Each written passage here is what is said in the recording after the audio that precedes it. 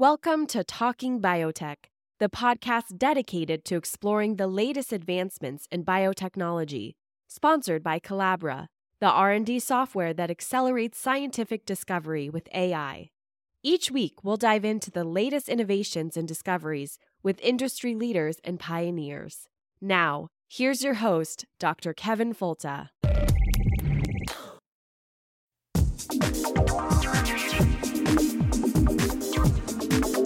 I want to see science serve a useful purpose to improve the standard of living for all people.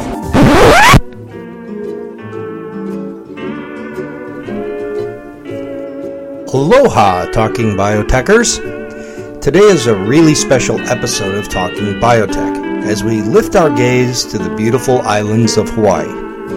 Now, over the last several years, Hawaii has been an epicenter of genetic engineering consternation. Large multinational companies treasure the islands because of their stable, warm climates. It's a place where they can produce 2 or 3 seasons of hybrid corn seed for the mainland farmer. The locals, they see this level of massive production as an infringement on paradise, and in many cases fear the plants and products that are used on them. There's even a rift that's developing between the people that live there and the people employed by the companies, who also are residents of the island. Now, I had an opportunity to integrate with this situation firsthand back in Kauai in 2013. And what I found was an island of passionate, good people that was split in two. And my heart went out to the workers at the companies who are mostly proud employees with farming backgrounds. Many of them are descendants of farmers that used to work the land in sugar and pineapple companies in the decades past. On the other side, there's people living in fear of being poisoned. They're convinced that farming operations are killing them and harming their families and harming their fragile Hawaiian environment. Now, I understand all of their perspectives, and when I look through everyone's lens, it's really easy to see why there's no peace in paradise. Sadly, and maybe ironically, the collateral victim is the papaya, which has the opportunity to really unify all of these interests. You see, genetically engineered papayas are a common crop on the islands, particularly in the major production areas of Oahu and the Big Island of Hawaii. It's a major success story of genetic engineering. It also reminds us that these technologies are not just about big profits for multinational companies. These are products that are really, possibly, going to help people. So this episode of Talking Biotech centers around papaya. It's much more like This American Life than it is Science Friday. It's about how a problem came to cripple an industry, how smallholder farms suffered, and how technology came to the rescue to solve the problem. Now, in complete poetic justice, that technology came from one of Hawaii's native sons, a local kid with a speech impediment, so-so grades, and a knack for science that would find university mentors that would foster his interest in science to eventually solve this problem that plagued the island.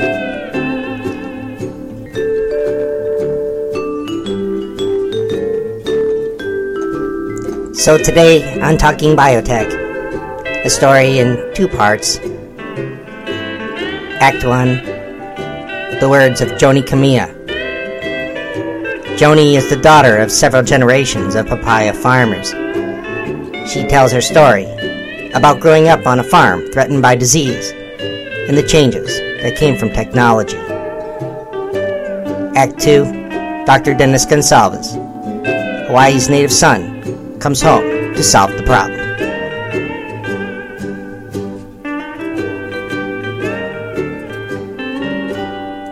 So once again, we're back on Talking Biotech, and really in our episode on papayas, it's important for us to understand the human element of the innovation. And the innovation came at a time that was really important, and we can see it in the textbooks, but nothing better than to talk to people where it was actually impacting their lives. And I'm very fortunate to sit with Joni Kamiya, who has not just been someone affected by the papaya innovation, but someone who also has been very effective and a voice in Hawaii on discussing biotechnology and its ramifications. So welcome to Talking Biotech, Joni. Thanks, Kevin. I'm glad to have a chance to tell our story about the papaya because it's not really heard enough. And just a little background on me. My dad is a longtime papaya farmer in Hawaii on the island of Oahu, and my grandfather was also a farmer. And right now, the farm is in the process of going to the next generation, my brother, which is one of the reasons why I decided to start speaking out. Because I was very worried that we would lose this farm if we were to have what the activists wanted, which was a complete ban of the technology. I was fortunate enough to be able to have an odd job in college of doing the initial papaya, doing the cross protection and going in the field and grinding up papaya, cucumber leaves and making a buffer and inoculating thousands of papayas. And I used to think that, that was just a random job. I would never go into plant pathology because my dad would tell me, don't go into farming. The farm is dying. I don't know what we're going to do. So I never went into it, and it was sad. It was really sad to see my dad's life's work possibly disappearing. Well, could we go back to that and start at the beginning of maybe what was papaya farming like for your grandfather and for your father, and then how the disease changed that? Papaya farming, basically, they're all small farmers. It's all maybe 10-acre fields, maybe 2-acre fields. And the papaya tree itself is a long herbaceous tree, essentially. And when the flowers start coming out, the papayas are on there. And, when the disease started, no one wanted to cut down their trees, whether it be a gardener, whether it be another papaya farmer, because they saw still papayas on there. Why would you want to cut down your tree? And my dad knew the devastation of the disease because of that. And so he would tell the neighbor, hey, your tree has disease, you need to cut it off. But, these old farmers said, I'm not going to cut it off, there's still fruit. Why would I want to cut my tree and start all over? And so every time that happened, my dad's fields would get attacked. All the trees would have to be cut down little by little as they got the disease. My dad's farm had to keep moving all over the place. And so the farm was Waikane, went to another place, and eventually, no matter where we went, the disease kept ravaging it. Every time my dad would have to take the machete, cutting down the trees. And that's why it looked really futile in the early 90s, because there was no stopping of the disease. And just to give this more of a context for listeners, this is on the Big Island. This is on Oahu. Mm-hmm. This is on Oahu. And so when you're moving from place to place, you're moving around the edge of the island, or tell me a little bit about the area and how easy it is to move a papaya farm. It's pretty difficult because you have to find affordable land. You have to move all your equipment. You have to move all your tractors, all your processing, all your sheds, everything. It's a logistical nightmare, essentially. And it makes farming that much harder. The ground is different. The way you're going to farm, the way you're going to plow is different. It's tremendous amount of extra work that, was hard. Every time your fields die, you had to move. Very, very difficult. And so when you heard about the innovations that were coming, or this potential solution, how did that come about? Was your father tied in with the science or the scientists, or how did that connection come about? My dad has always been a papaya industry leader, so he's been Hawaii Papaya Industry Association leader, and so he's heard what has happened to other farmers, and he said, we need to do something. He's an innovator, and he said, we can't keep doing things the same way. We need to take the lead and change what we're doing. And here's a potential solution that can keep us all farming. And it can also keep us from having to plow down more forest to farm. So this is what his idea was with the industry, was we should use this solution to save the environment. And that's really important in a place like Hawaii, where really farming has to integrate with a fragile environment and the fragile ecosystems. And to be able to maintain farming productivity and still be able to respect the island, which I know is so important to the people there. It almost seems that a biotechnology solution would be something that would be very welcome. And so what were those first times like when the first trees came, and was there broad acceptance in the beginning? For papayas in Hawaii, it is a staple. So people religiously go to the stores every day or every week to get their papayas because it's one of the most healthiest fruits there. And so my dad's longtime customers who no longer had papaya were just clamoring, when is the papaya going to be coming? When is the papaya going to be coming? So finally, when it got approved, they were thrilled. They were so happy. And just to show an example of how dedicated the customers are to papaya is that at a time, my dad would have a lot of off-grade. And, he couldn't sell it in the market because it wasn't market grade. So he would just dump it in the back of the field or give it to the pig farmer.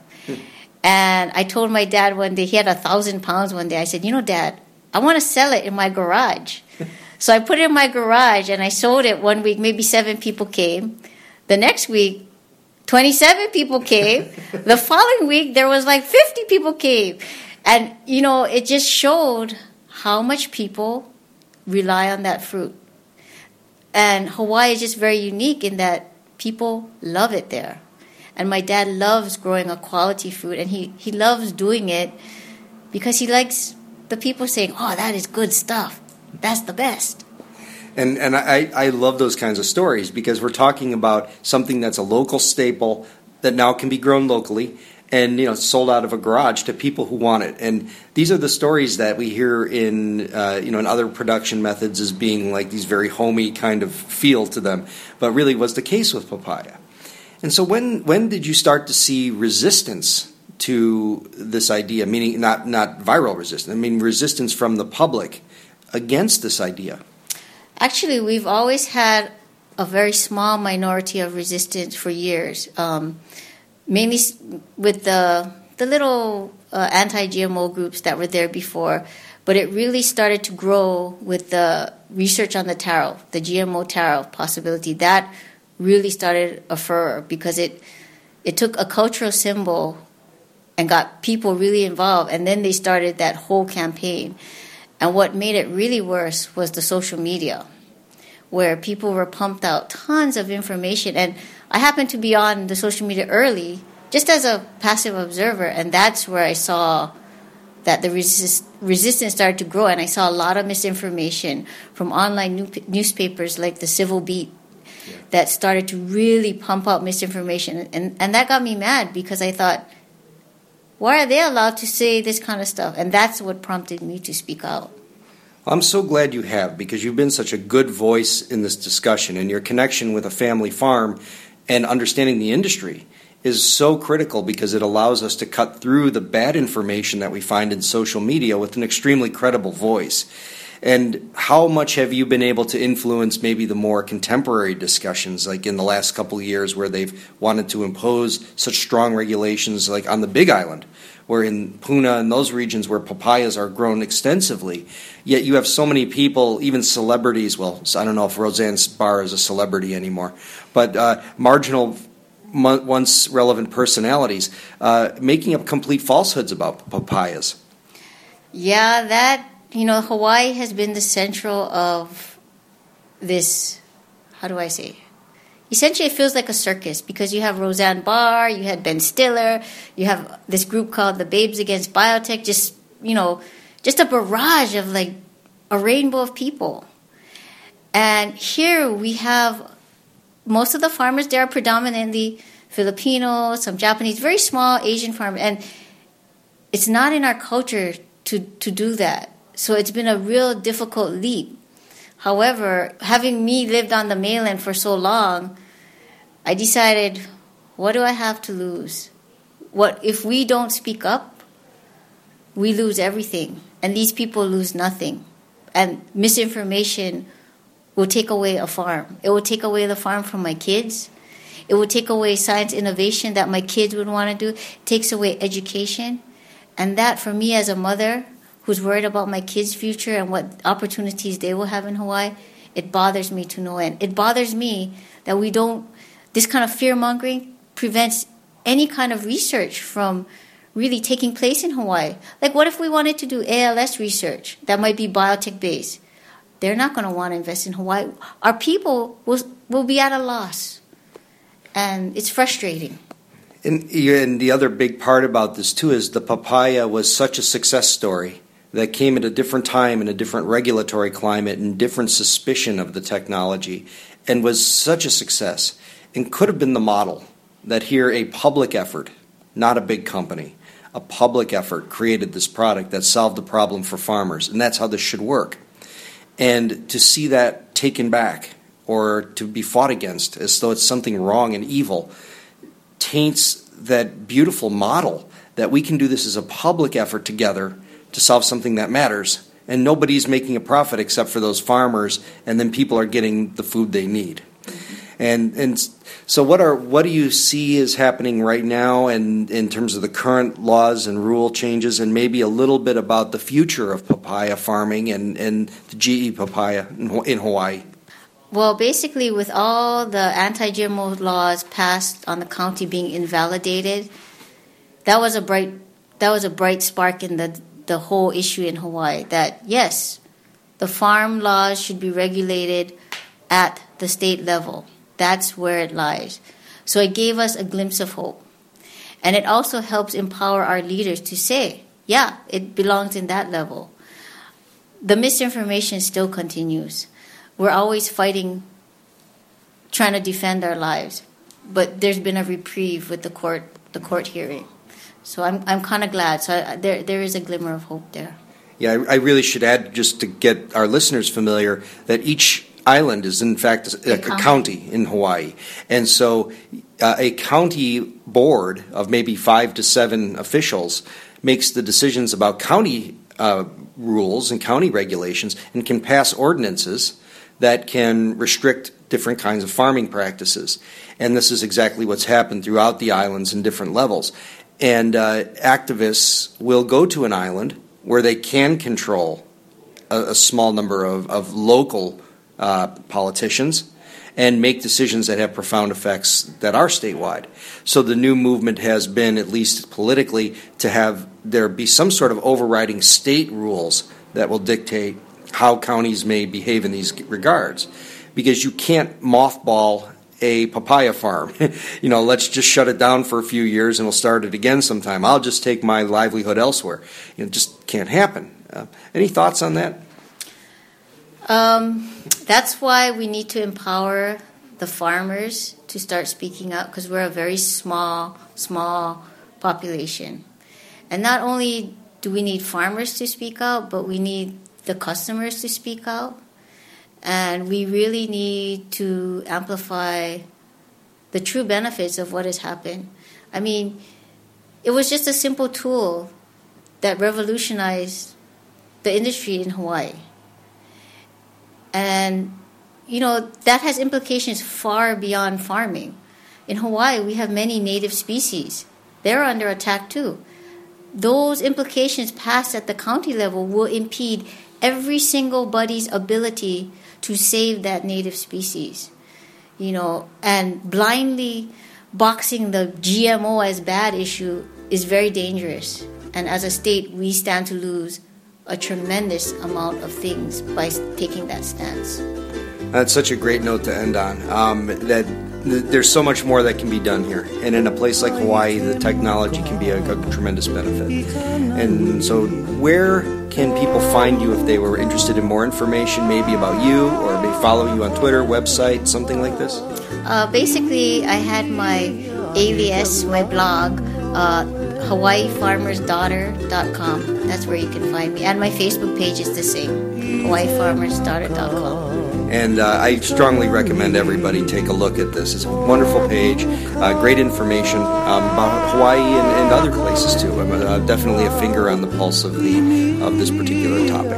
So, Joni, thank you so much for your time, and hopefully it was really a pleasure to meet you in person. So thank you very much for talking to me today. Thanks, Kevin. Thanks for hearing our story.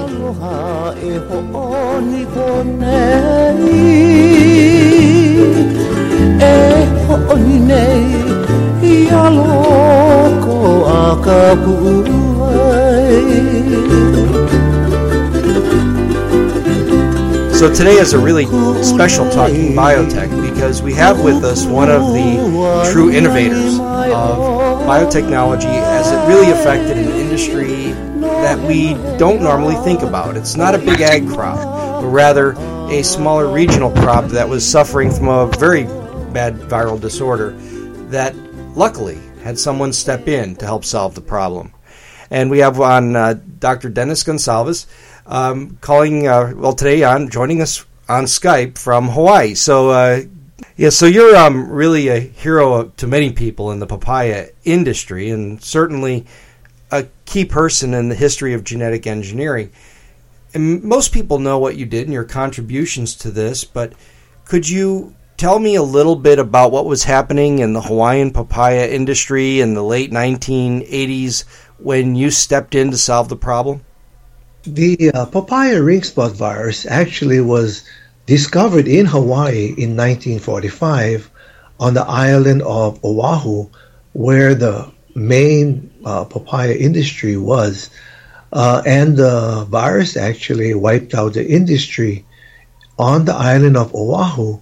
So the industry moved to the Big Island in the district of Puna, actually, where they have the live volcanoes. And in there, in Puna, there was a lot of volcanic land. The land was cheap. They had 100 inches of water a year, 100 inches of rain a year, and a lot of sunshine. And they had a specific variety called kapoho that was suitable for that area. So starting in the 1960s, the industry grew in Puna, and by 1970s, it represented 95% of Hawaii's papaya production. But very importantly, there was no papaya ring spot in the Puna district. But by 1978, the papaya ring spot virus was known in the town of Hilo, which was only 19 miles away. So given that this might be a potential problem to Hawaii's second most important fruit industry, the dean of the College of Agriculture at the University of Hawaii asked me to start to work on that. At that time, I was at Cornell University. And when you started to work on this problem, did they ask you for a biotechnology solution, or was it more traditional plant pathology? You know, in 1978, biotechnology was present, but in relation to developing virus-resistant plants and so forth, the concept had not really been developed. So they just asked me to try to determine if we could control the virus. And actually, the concept, a prevailing concept that could work at that time was the concept of cross protection. And basically, this concept idea is that if you inoculate a healthy plant with a mild strain of, let's say, the papaya ring spot virus, that plant would get infected by the mild strain and would prevent infection or damage by a severe strain. So starting in 1978, I started trying to use cross protection to control the virus. So we developed a mild strain, and by 1983, we actually had a mild strain, and we tested it under greenhouse conditions and under field conditions in Hawaii, and it really did work. It protected against severe infection of the Hawaiian strain. We tried that in Taiwan, and we found out that it delayed the infection, but was not that effective. Are there any natural sources of resistance, even in maybe wild papaya? Well, back, I would say, up to about maybe 10 years ago, there were other, what they called species of carica. And there were these, what they felt were wild carica papaya relatives. But it was not carica papaya, it was other species. Now, some of the species were resistant to papaya ring spot, but you could not get a viable cross between the Carica papaya and these other Carica species. And so they could not transfer the resistance gene. And in fact, now Carica papaya is in fact a lone representative of Carica papaya. The other Carica species that they felt were Carica species have been named a different name, Vasconcella. Yeah, so there's no easy way to breed this in, and you're seeing cross protection and other types of management associated tricks break down. So what would lead you to the biotech solution with the recombinant DNA solution of introducing, say, part of a virus in the genome in order to spur the plant's assault on the invading virus? Yes, well, as I mentioned, in 1983, we had developed a mild strain. We were working it and testing it in Hawaii, in Taiwan. But about that time, the ability to isolate genes of a virus, to clone them, and so forth, were becoming not easy, but one could do it. And then the concept of pathogen-derived resistance was sort of put forth in 1984-85. So, and the concept was that if part of the pathogen, let's say a virus, let's say the code protein gene of the virus was introduced into a plant, let's say the papaya, it would make that papaya resistant to that virus. And in fact, in 1985 and 86, Roger Beachy published on this technique, showing that the code protein gene, when put into tobacco and tomatoes, rendered the transgenic tobacco and tomato resistant to tobacco mosaic virus. And just about the same time, the same year, John Sanford, who was actually just in a different building at Cornell, so we were friends, he published a paper essentially called parasite-derived resistance, suggesting that this approach could work. So given the fact that our efforts on cross protection was working, but it did not seem that effective, we started to our control method of trying to use genetic engineering. And at that time, I was very fortunate in that I had also been working with Jerry Slidham, who was at Upjohn Company, and they had just bought Asgrow Seed Company, and they were trying to develop virus-resistant vegetables, primarily cucurbers and squash. And so they had contacted me since I was a virologist, and I had been working with him to develop genetically engineered squash that might be resistant to viruses like papaya ring spot also infects squash, and then zucchini yellow mosaic virus, watermelon mosaic virus, and cucumber mosaic virus. So given all of that relationship with Jerry Slidham, we started to work on trying to develop a genetically engineered papaya that would resist the papaya ring spot virus. We took up the approach to develop a genetically engineered papaya for Hawaii, and this approach was the pathogen-derived resistance approach. Basically, we would use the code protein gene of the papaya ring spot virus, and determine if we insert that gene into the chromosomes of the papaya, that it would be resistant. So the research team involved Jerry Slidham, an excellent molecular biologist who was employed at Upjohn, but Upjohn owned Asgrow Seed Company, and Asgrow Seed Company was trying to develop transgenic squash that resistant to a number of viruses.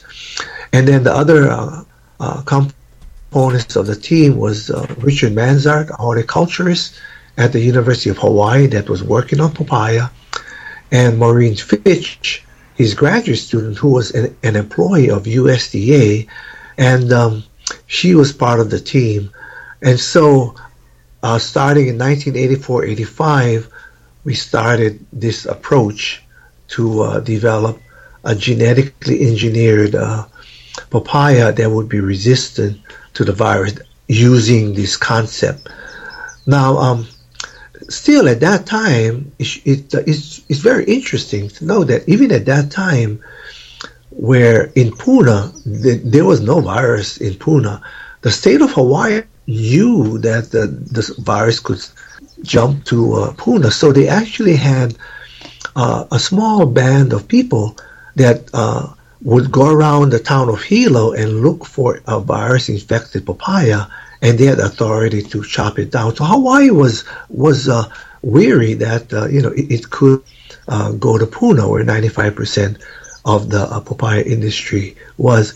Now, the expertise of the team was Richard Manzart was a horticulturist, and Maureen Fitch was very good at tissue culture. So her work was to do the tissue culture and then utilize the cold protein genes to try to transform papaya. And so Jerry Slidham, I collaborated with Jerry Slidham in getting the cold protein sequence engineered. And so this effort to try to transform papaya first started using Agrobacterium. And for whatever reason at that time, about 1986, the effort to transform papaya using Agrobacterium did not work. Now, very fortunately, John Sanford, about 1985, had invented the gene gun. And as I mentioned earlier, he was just a building away from my lab in Cornell. So we utilized the gene gun, and starting in 1987-88, we did the first experiments to try to transform the Kapoho variety, which was the dominant yellow flesh variety, and the Sunset variety, which is a commercial papaya, but is a red flesh, but it wasn't a preferred cultivar in Hawaii. So around 1988, we did the first experiments actually using the father of the gene gun in Sanford's lab, where we utilized 22 caliber bullets to force this DNA that has coated the tungsten particles into the cells of the tissue cultured papaya. And we got results of about 15 cell lines were regenerated of papaya, and so some of these lines were cloned. These lines were actually cloned, about 10 clones per line, and then shipped up to me at Cornell. And in early 1991, I inoculated about 8 lines of this transgenic papaya. And this one line called 55-1, when I inoculated that, it showed resistance. And, it's very interesting.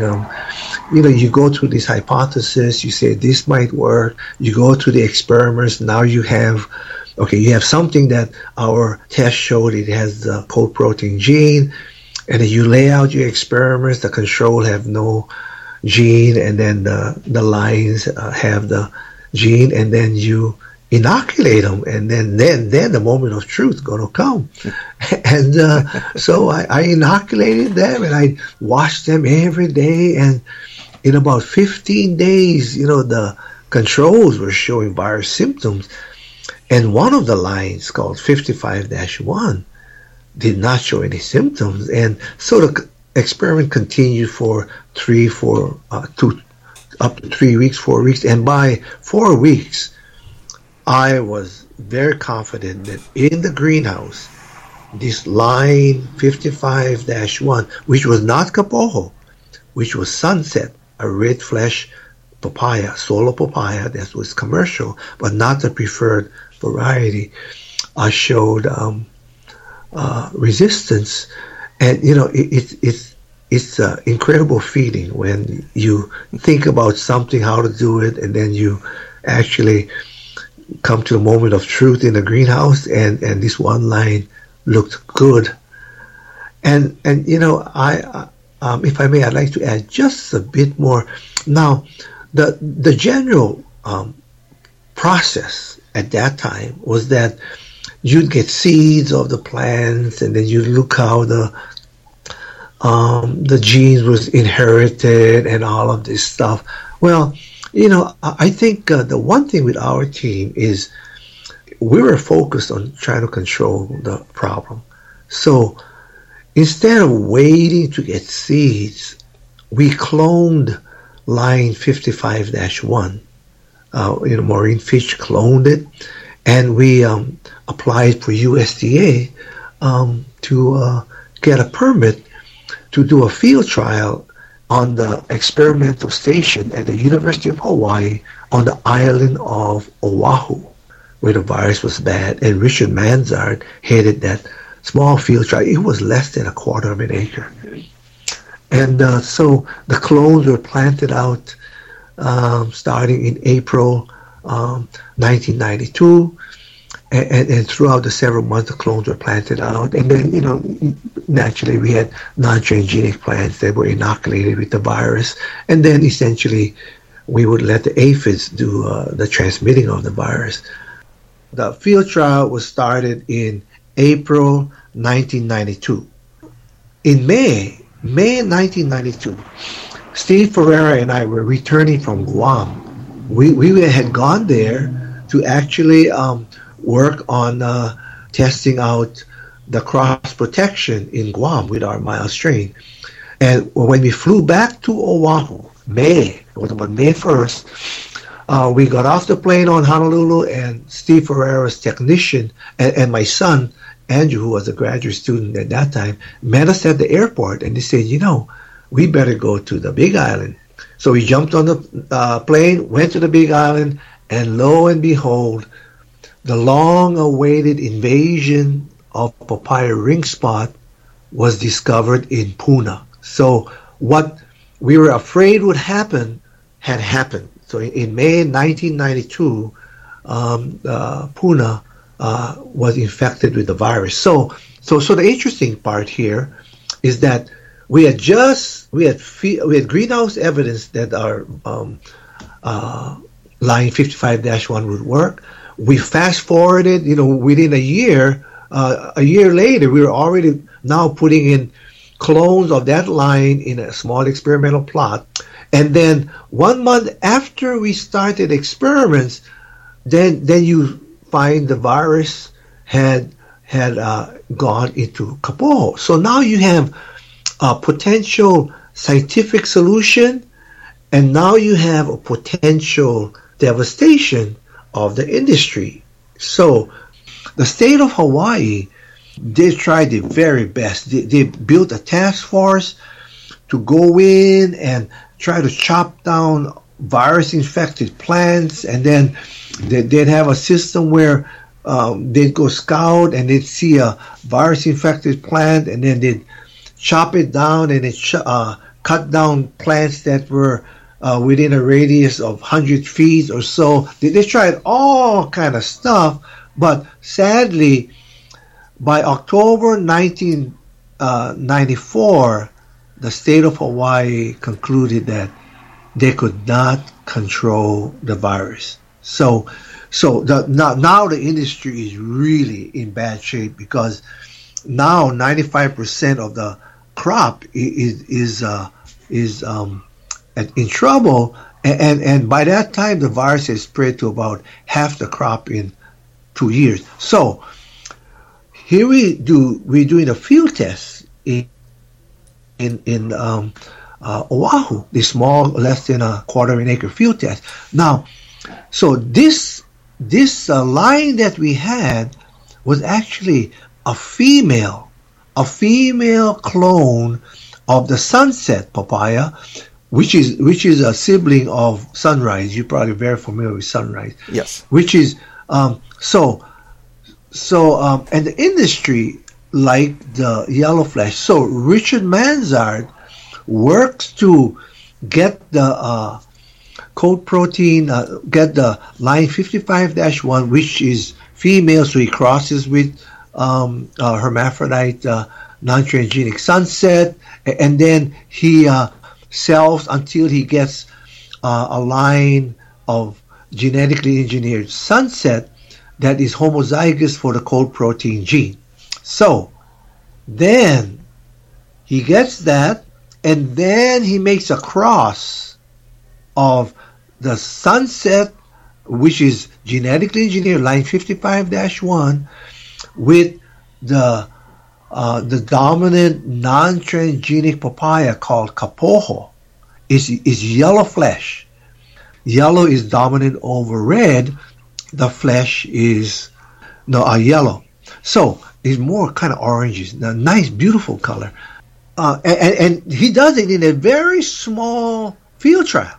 That's the thing. It's no big replicated field. It's a small field trial. He selects it.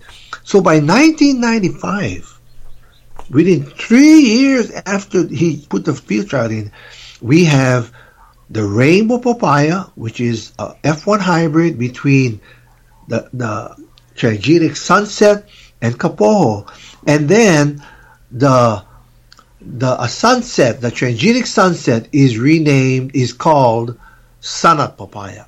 It's a red flesh, excellent papaya, homozygous for the cold protein gene. So we have the Sunup, and then we have the rainbow papaya.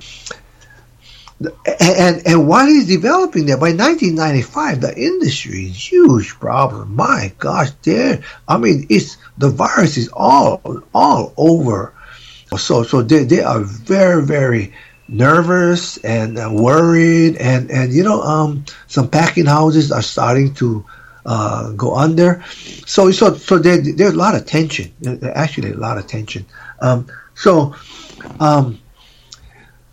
A faithful thing is done. I was at the biotech conference in California, and I met this USDA regulator. His name was Fudin. And I said, hey, do you think it's possible that we might be able to put a field trial in the middle of the devastated area? Because we have something that looks good in the field on Oahu, but we really got to see whether it works, where ground zero is. And he said, well, make an application and send it in. So we did that. At that time, Steve Ferreira, who had joined the project, he was an extension plant pathologist. He led the establishment of the field trial in Kapoho. Now, the field trial was in Rusty Perry's farm, and at that time, it had to be where there's no papaya around. So he actually bulldozed some area that had citrus on one side, banana on one side, and then just forest on another side. And the thing is that there was a small papaya field. It just must have been about 1/8 of an acre that he had planted that was virus infected.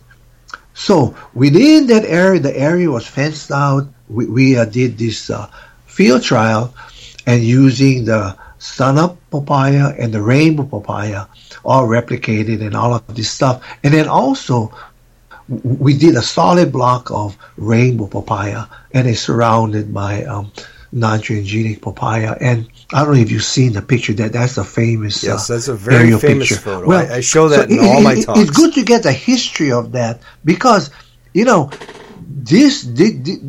here now is we did that field trial very quickly because the industry was in big trouble, and I can tell you the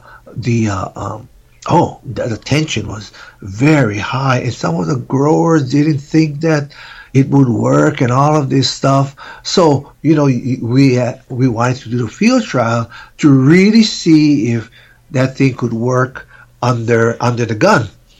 And, it was started in October 1995, and within 8-9 months, oh my gosh, you could see that huge difference. And I'll never forget the day when we held the first, just like a public display of the field trial. Growers came, packers came, and all of this stuff. It was late 1996, early 1997. Oh my gosh, they turned, they go into this banana field and they turn right and they see this block. Dramatic difference. They say, oh my gosh, incredible. Then the question is, when can we get it? And we say, oh, sorry, you cannot get it because this thing is regulated. So he said, well, how are we going to get it deregulated? Well, we had no money and all of this stuff. But here is where we step out of our comfort zone, us scientists, because we are committed to try to help the industry. We ourselves, did the experiments and wrote up the applications. I wrote up the applications for USDA, submitted it in January 1996. And all of this stuff was done by us with almost very little money. We were very fortunate to have Senator Inouye give us a quote pork barrel money. John Sanford and I actually tried to get a competitive grant, but we didn't get it. But anyway, the bottom line is that we just did what had to be done, and so by 1996, 7, we're convinced that we have something that is resistant, and the packers look at the papaya, and oh my gosh, this rainbow papaya is pretty good papaya, looks pretty good. And Steve Ferrer did an excellent job in monitoring the field and was replicated, and he published a beautiful paper in Plant Disease on that field trial. But so the next step was going from what looks good in the field up to that is all science. You've done it in the field. Now you get into the red zone. You got to translate your science into something that's translational biotechnology. And in order to reach your audience, the farmers, you got to get it deregulated. You don't get it deregulated, that is nice and academic, but it's not going to help. So we worked through it, and then literally 6 years, almost to the day, that the virus was discovered in Pune in May 1992.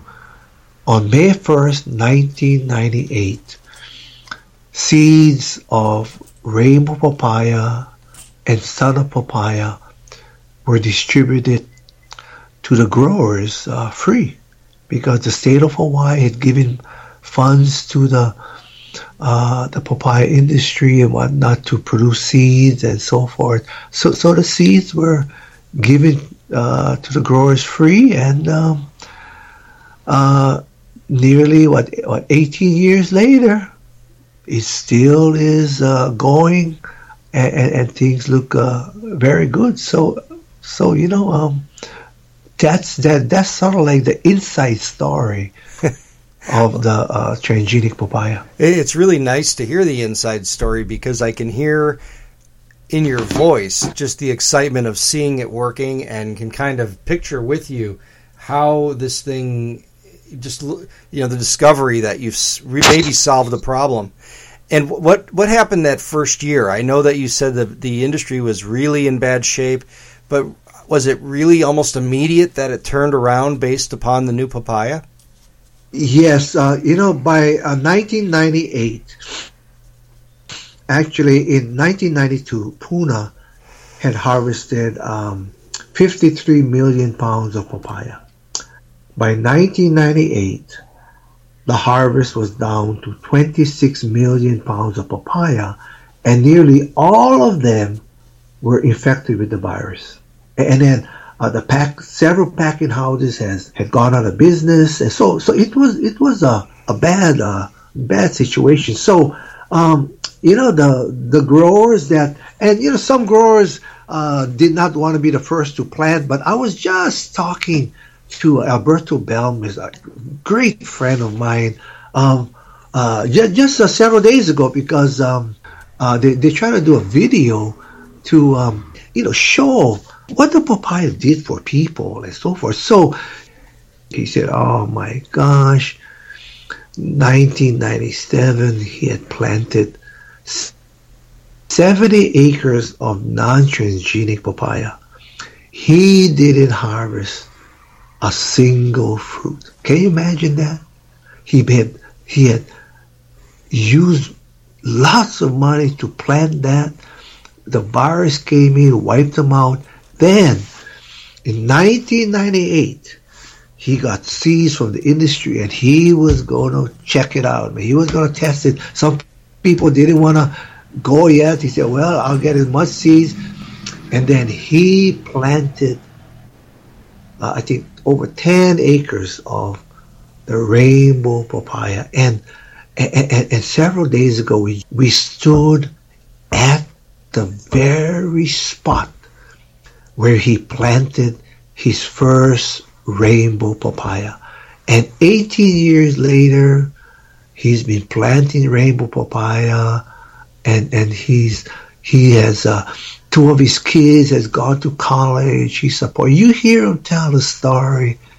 He's just very happy that of this technology, and it helped him.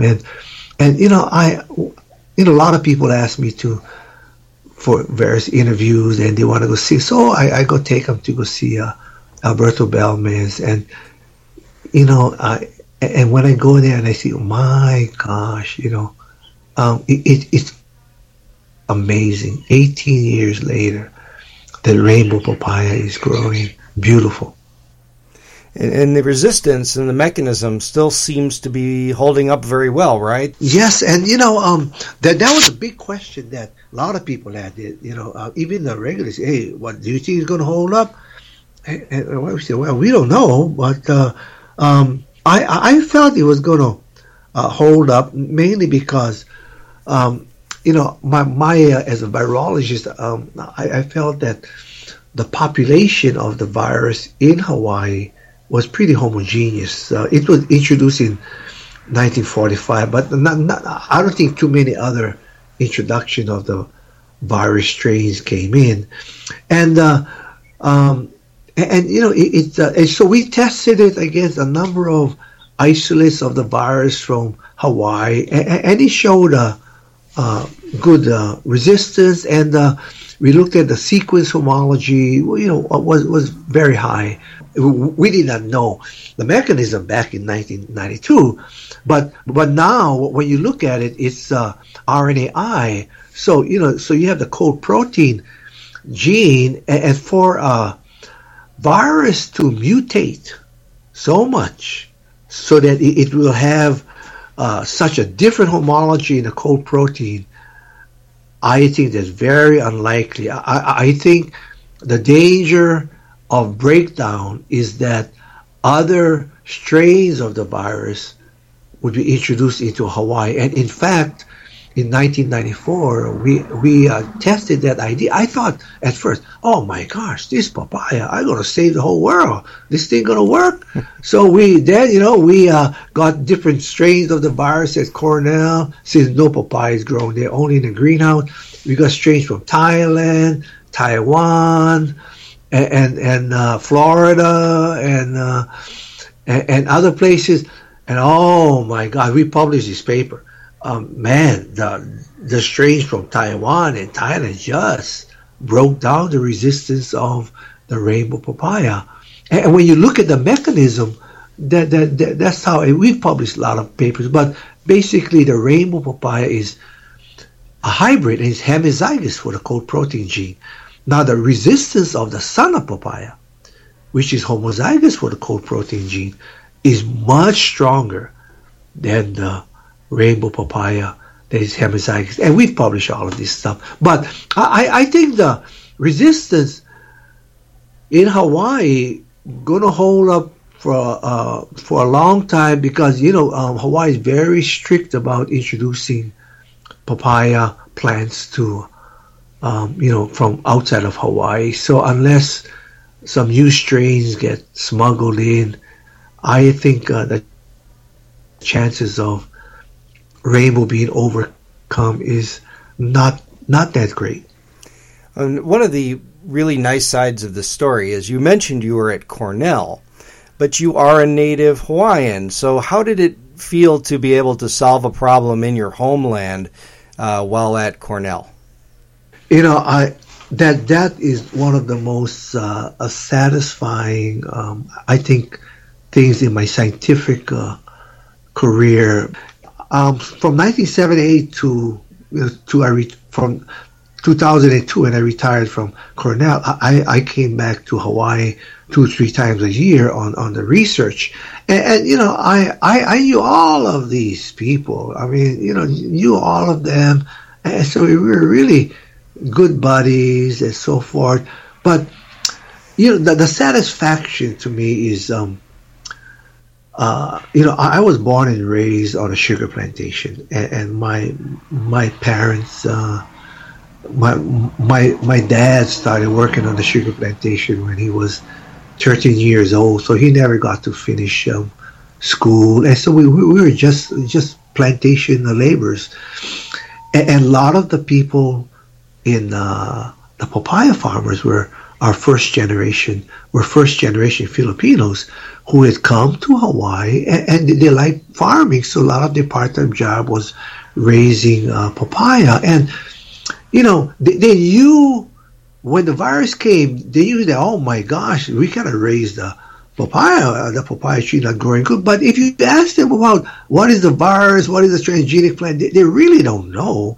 So, but they could see it working. And so here is where, as a scientist, for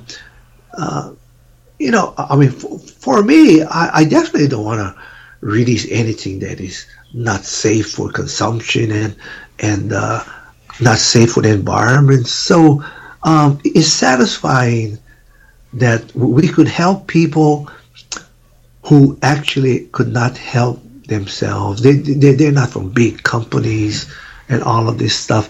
And that is the most satisfying thing today. In fact, just the other day, my wife and I were walking into Home Depot, and then this Filipino, kind of youngish Filipino guy, hey, Dennis, and I see, oh, he's a papaya grower, and we start talking and all of this stuff.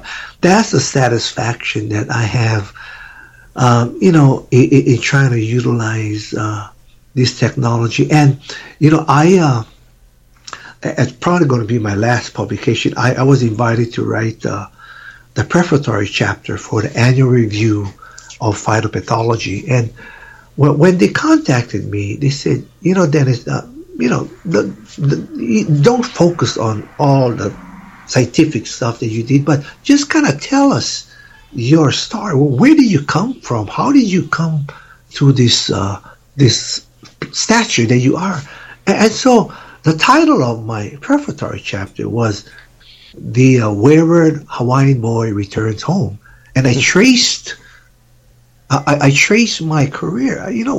When I was a young kid, stuttering was a huge problem, and I wouldn't ask questions and this and that. My grades were not that good, but a guy, Dr. Eduardo Trujillo, hired me as a technician on Kauai. And I think my grade point average was 2.5 when I finished the university in horticulture. And so I was a technician on Kauai, and I was by myself, and he said, oh, Dennis, there's the disease of papaya. Go look at it. And so I go trying to figure out what to do, trying to do experiments. But the thing about that, I did not know what I wanted. I had no inkling of being a scientist.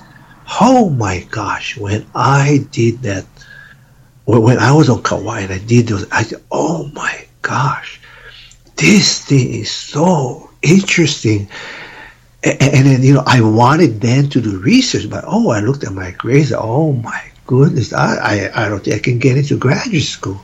So I sheepishly asked, and I guess I was doing a good job as a technician, so I asked Eduardo Trujillo, I said, hey, Eduardo, do you think there might be a chance I can go to graduate school? And he looked at me and said, oh my gosh, Dennis, I don't know, but you know, okay, why don't you apply? And somehow I got into graduate school. I started on probation.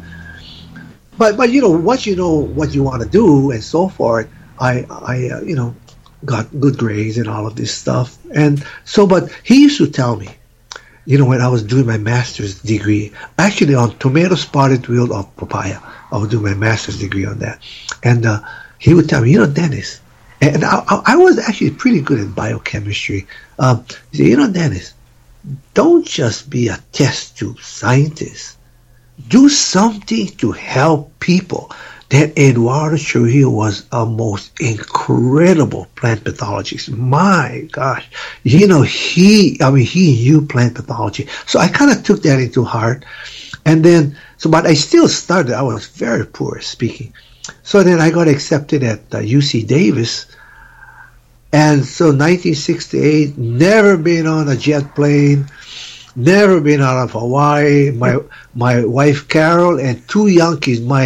My son was only 3 months old, and my daughter was less than 2 years old. We flew off to California and then at Davis, and I, you know, went to school. And I actually, my major professor was Robert Shepard, actually the guy who discovered cauliflower mosaic virus and DNA. But as I did my experiments there, and I was still stuttering, but my grades were good, my research was good. He would tell me, I would get all my data, and I rush to him and tell, hey, I got this, and we look at it, and then he put his arms, you know, together. Now, Dennis, tell me, what have you really accomplished with all these experiments you did?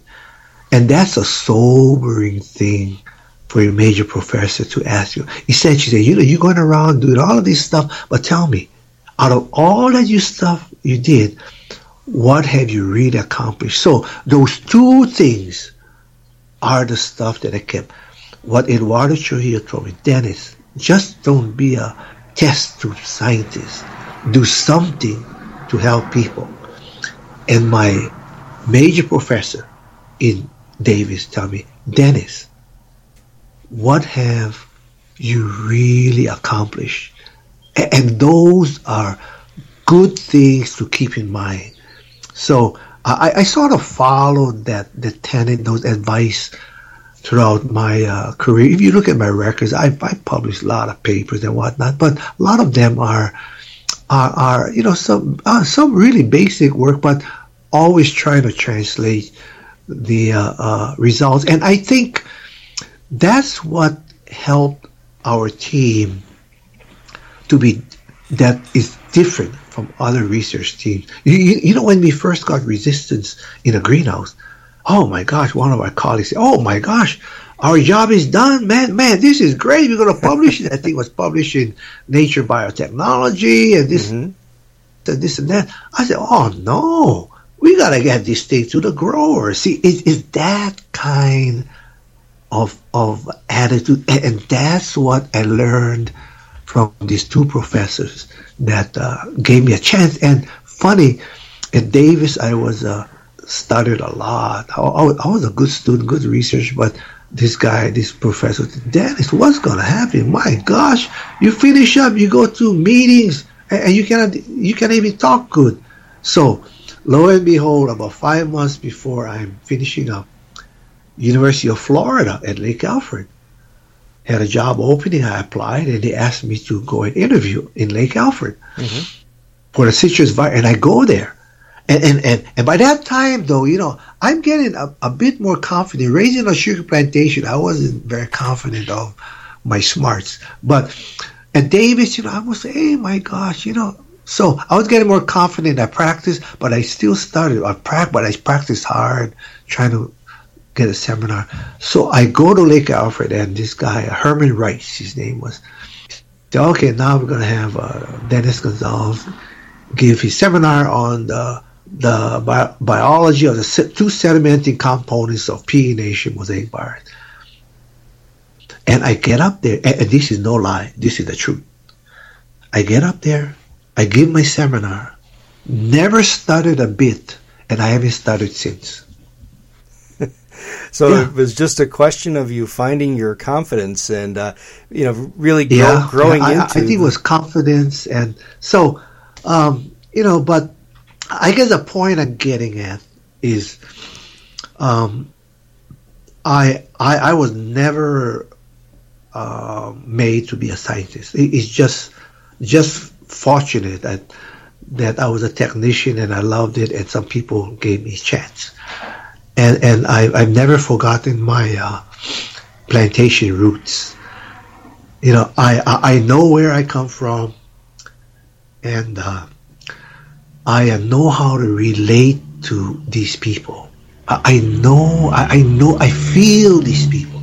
I know how to relate to these papaya farmers. And these are the kind of emotions that drove our team to do the work and all of this stuff. And we're very fortunate that it worked. But sadly, there's very few public sector projects. And at some point, a lot of the land-grant university is going to have to ask why. And you hear all about the excuses, too much, it's too expensive, and you got to get intellectual property rights and all of this, and now with all this controversy. So, but, and a lot of people tell me that I was just lucky. Well, I'm sure I was lucky, but, that's it. But I think we need more examples, but unfortunately, we don't have too many other examples. I think your example is such a good one, and there's so many other scientists I can think of who share your passion for helping people and really want to do the right thing. But with today's regulatory climate, the hostility towards science that tends to be innovative or use genetic engineering, it makes it very difficult for us to be able to deploy those tools in meaningful ways. And you look at the trouble just with something like golden rice or the beta-carotene banana, a very humanitarian-centric opportunity that is just hindered by regulatory and by those that really are not excited about the technology. It's really disappointing. Yeah, what you said is absolutely true. And, my take is, I think we need to go small step by small step. The golden rice, the vitamin A enriched banana, even cassava. They're a big problem, man. It's going to be great to solve those problems. And I'm on a scientific advisory board for that, the grant to make cassava resistant to the viruses. But my take is, why don't we just do some small things? Maybe some tomatoes to help Florida, or tomatoes to help other stuff. Just go one step at a time, and you can learn from all of these things. And part of all of this stuff is really an art. It's really an art on how to get these things done. Because today there's a lot of opposition, but I am certain you can get it done. Absolutely certain. If I gave you a grant for $10 million and said, Dr. Gonsalves, could you please solve a problem that you would like to solve, what would that be? What I would do is I would work, and I don't have to spend the $10 million, but I would work to asked the question, how can we deploy transgenic crops in which the technology works and is safe, like a virus-resistant papaya or a virus-resistant squash or something like this? How can we utilize these examples as a way to learn how we can deploy the technology under different scenarios somewhere there, or how can we work towards somewhere the society may be so much against, like Europe, or somewhere they may be a little lukewarm, like Japan, or some may be in China where they're opportunistic. All of these things are different ways. In Africa, where they really need it, but yet there's a lot of opposition. All of these things are interesting research and sociological questions that you cannot answer that until you actually have done it. And so, great, you can do with golden rice, but rice is a huge crop. People, this is big, mega. Papaya is not. But what you see, but you learn the same thing. You got to do the same thing. You got to do the same psychology. And, a lot of people don't know about the situation that I encountered in Thailand. Oh my gosh, it breaks my heart. Sometimes I wake up at night. I just wake up because I failed in Thailand. In 1995, the government of Thailand came to me and said, "Hey, Dennis," and I had been working in Thailand since 1986 to try to control the virus. Cross protection did not work. We had introduced a tolerant variety that it grew but got infected. So they came to me. Undersecretary of Agriculture came to me. Department of Agriculture came to us at Cornell and said, "Dennis, how can we utilize transgenic papaya?" I said, "Well, why don't you send me a scientist? They don't have to be trained. Send me a scientist to Cornell. We'll try to transform your big papaya, but the scientist is going to do it. And you give me $15,000 for supplies." They sent the scientists there, and I have a picture. 1997. I have a picture of my wife and I. We carried some of the tissue culture papaya in tubes, and some of the tissue culture papaya all under permit. And the scientists had come to Cornell. Within a year and a half, we had developed a transgenic line that looked resistant in a greenhouse. We took back a lot of that. We flew to Thailand. The regulators, all the quarantine people met us, and I have a slide of that with the Thai Airlines plane behind me. And you know what I said? A hope is born. I thought, oh my gosh, we're gonna help these poor people in Northeast Thailand. So the Department of Agriculture people, they took that project, and I go there every year. They took that project. By 1999, 2000, they had the same kind of results we had in Hawaii, but with the big papaya. I have some beautiful pictures there. And they did. Then they started to try to get deregulation. They did rabbit feeding studies. They checked under the soil of where the papaya is grown and all of this stuff. So by 2002, April 2002, I go back. And oh my gosh, things are looking hopeful. Because, way back in 2000, I think, the government of Thailand had shut down permits to do on-farm field trial because some biotech company had some cotton or something went loose, so they shut it down. But in 2004, the summer of 2004, they were going to open up for doing field trials and to get things deregulated in Thailand. You got to do on-farm field trials. So anyway, it was getting set. And I have a picture. In 1986, I took a picture, and most every time I give a talk, there's a picture of my Thai friend. Really, she's kind of old. In 2004, I took a picture of her. She was 92 years old, and I thought, oh my gosh, this big, beautiful papaya resistant to the virus. Maybe very soon I'm going to deliver that papaya to her village. My gosh, the summer of 2004, Greenpeace jumped the fence, throw the fruit, starts a huge propaganda campaign.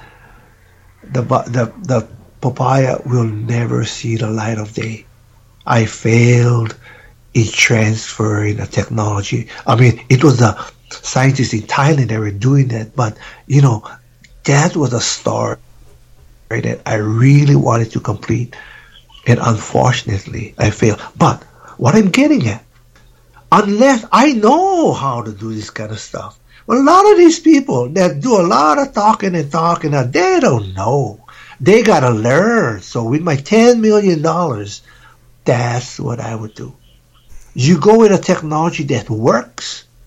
It's safe, so there's no question about safety. That environment. So now you have to look at the ideology, the politics, and the market, and all of this stuff. And unless you do those things, you're not going to get it through the red zone.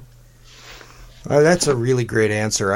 That's it, my man. I think it's a great way to wrap this up. I really appreciate you taking the time with me today. The last time I talked to you, I was in Kapa. I know. And then I know you were very anxious to talk to people over there and all of this stuff. And I'm very sorry to hear all the trouble you have been through. That's the price that sometimes you have to pay. I'm very, very strong about this. Unless public sector scientists do something to try to help solve problems of the clientele, and if the solution is a GMO, do that. The public is going to associate GMOs with the big companies. So I tell you, as sure as I'm sitting here, that's exactly what's going to happen, and that's exactly what is happening. And I understand, everybody wants to solve the problem. They're going to do the banana, great. They're going to do the rice, great. They're going to do all the things, great. But those stuff are so fraught with politics and whatnot. Why don't you do something a little less, so you don't need to? We're already developed, and then learn how these people think. See how they think, and then learn from this, and then you can get. That's the same thing. I tell you, we're going to get our papaya deregulated in mainland China probably by the first part of 2017. Yep, we're going to do it. Well, I do think it's calmer waters ahead, and that night in Kapa, I had enjoyed talking to the people who were against the technology. Yes. No, that was a very, very good time, but as you know, things got woo. Oh yeah, I mean, it got really ugly there, but especially on the main island, on the Big Island. But I still have a lot of. I think that the people there have great passion, and they're firm and very entrenched in their beliefs. And I feel very strongly that I don't want to invalidate their feelings, but I do want to help them understand. Yeah. And I think by helping them understand, and really by helping them understand that we're on the same page, that we want healthy food for people, that we want a healthy environment, especially in the fragile systems of Hawaii.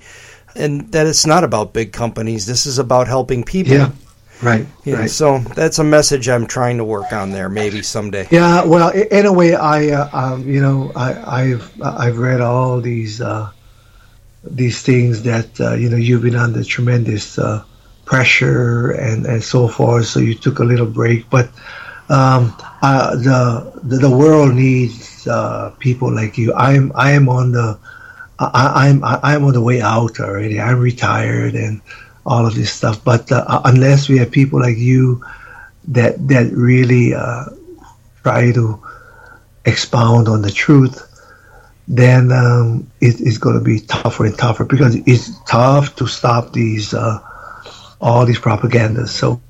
Well, I always say I stand on the shoulders of giants, and those are your shoulders too. So I don't know. I mean that very sincerely. I'm very grateful for the opportunities I've had too, and your story of coming up through school is very similar to mine. And just had some good mentors who gave me some breaks that maybe I didn't deserve. But years later can look back on that very positively, and now really want to translate all of this into very positive things going forward. And we'll do it. I think it's only better times ahead. So, okay, my man. Yeah, I really appreciate you taking the time to talk to me tonight, and thank you so much. And please take care. Okay, I'll see you. All right, thank care. you. We'll see you. And that's Dr. Dennis Gonzalez calling all the way from Hawaii, talking about the early days of the papaya ring spot virus resistance in papaya. Thank you very much for listening to what has been a really special Talking Biotech, when we can remember that this is really about people and how we can use technology and innovation to change the lives of others in very positive ways.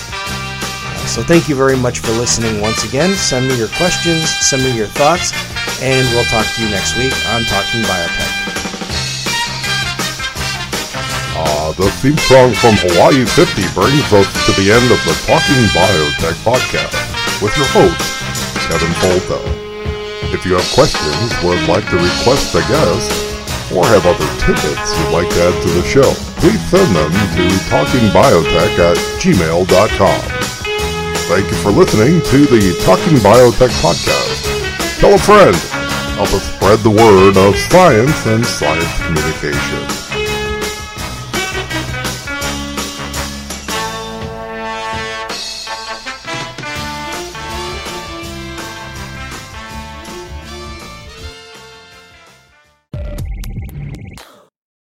You've been listening to Talking Biotech, sponsored by Collabra, the platform that bridges the gap between siloed research tools.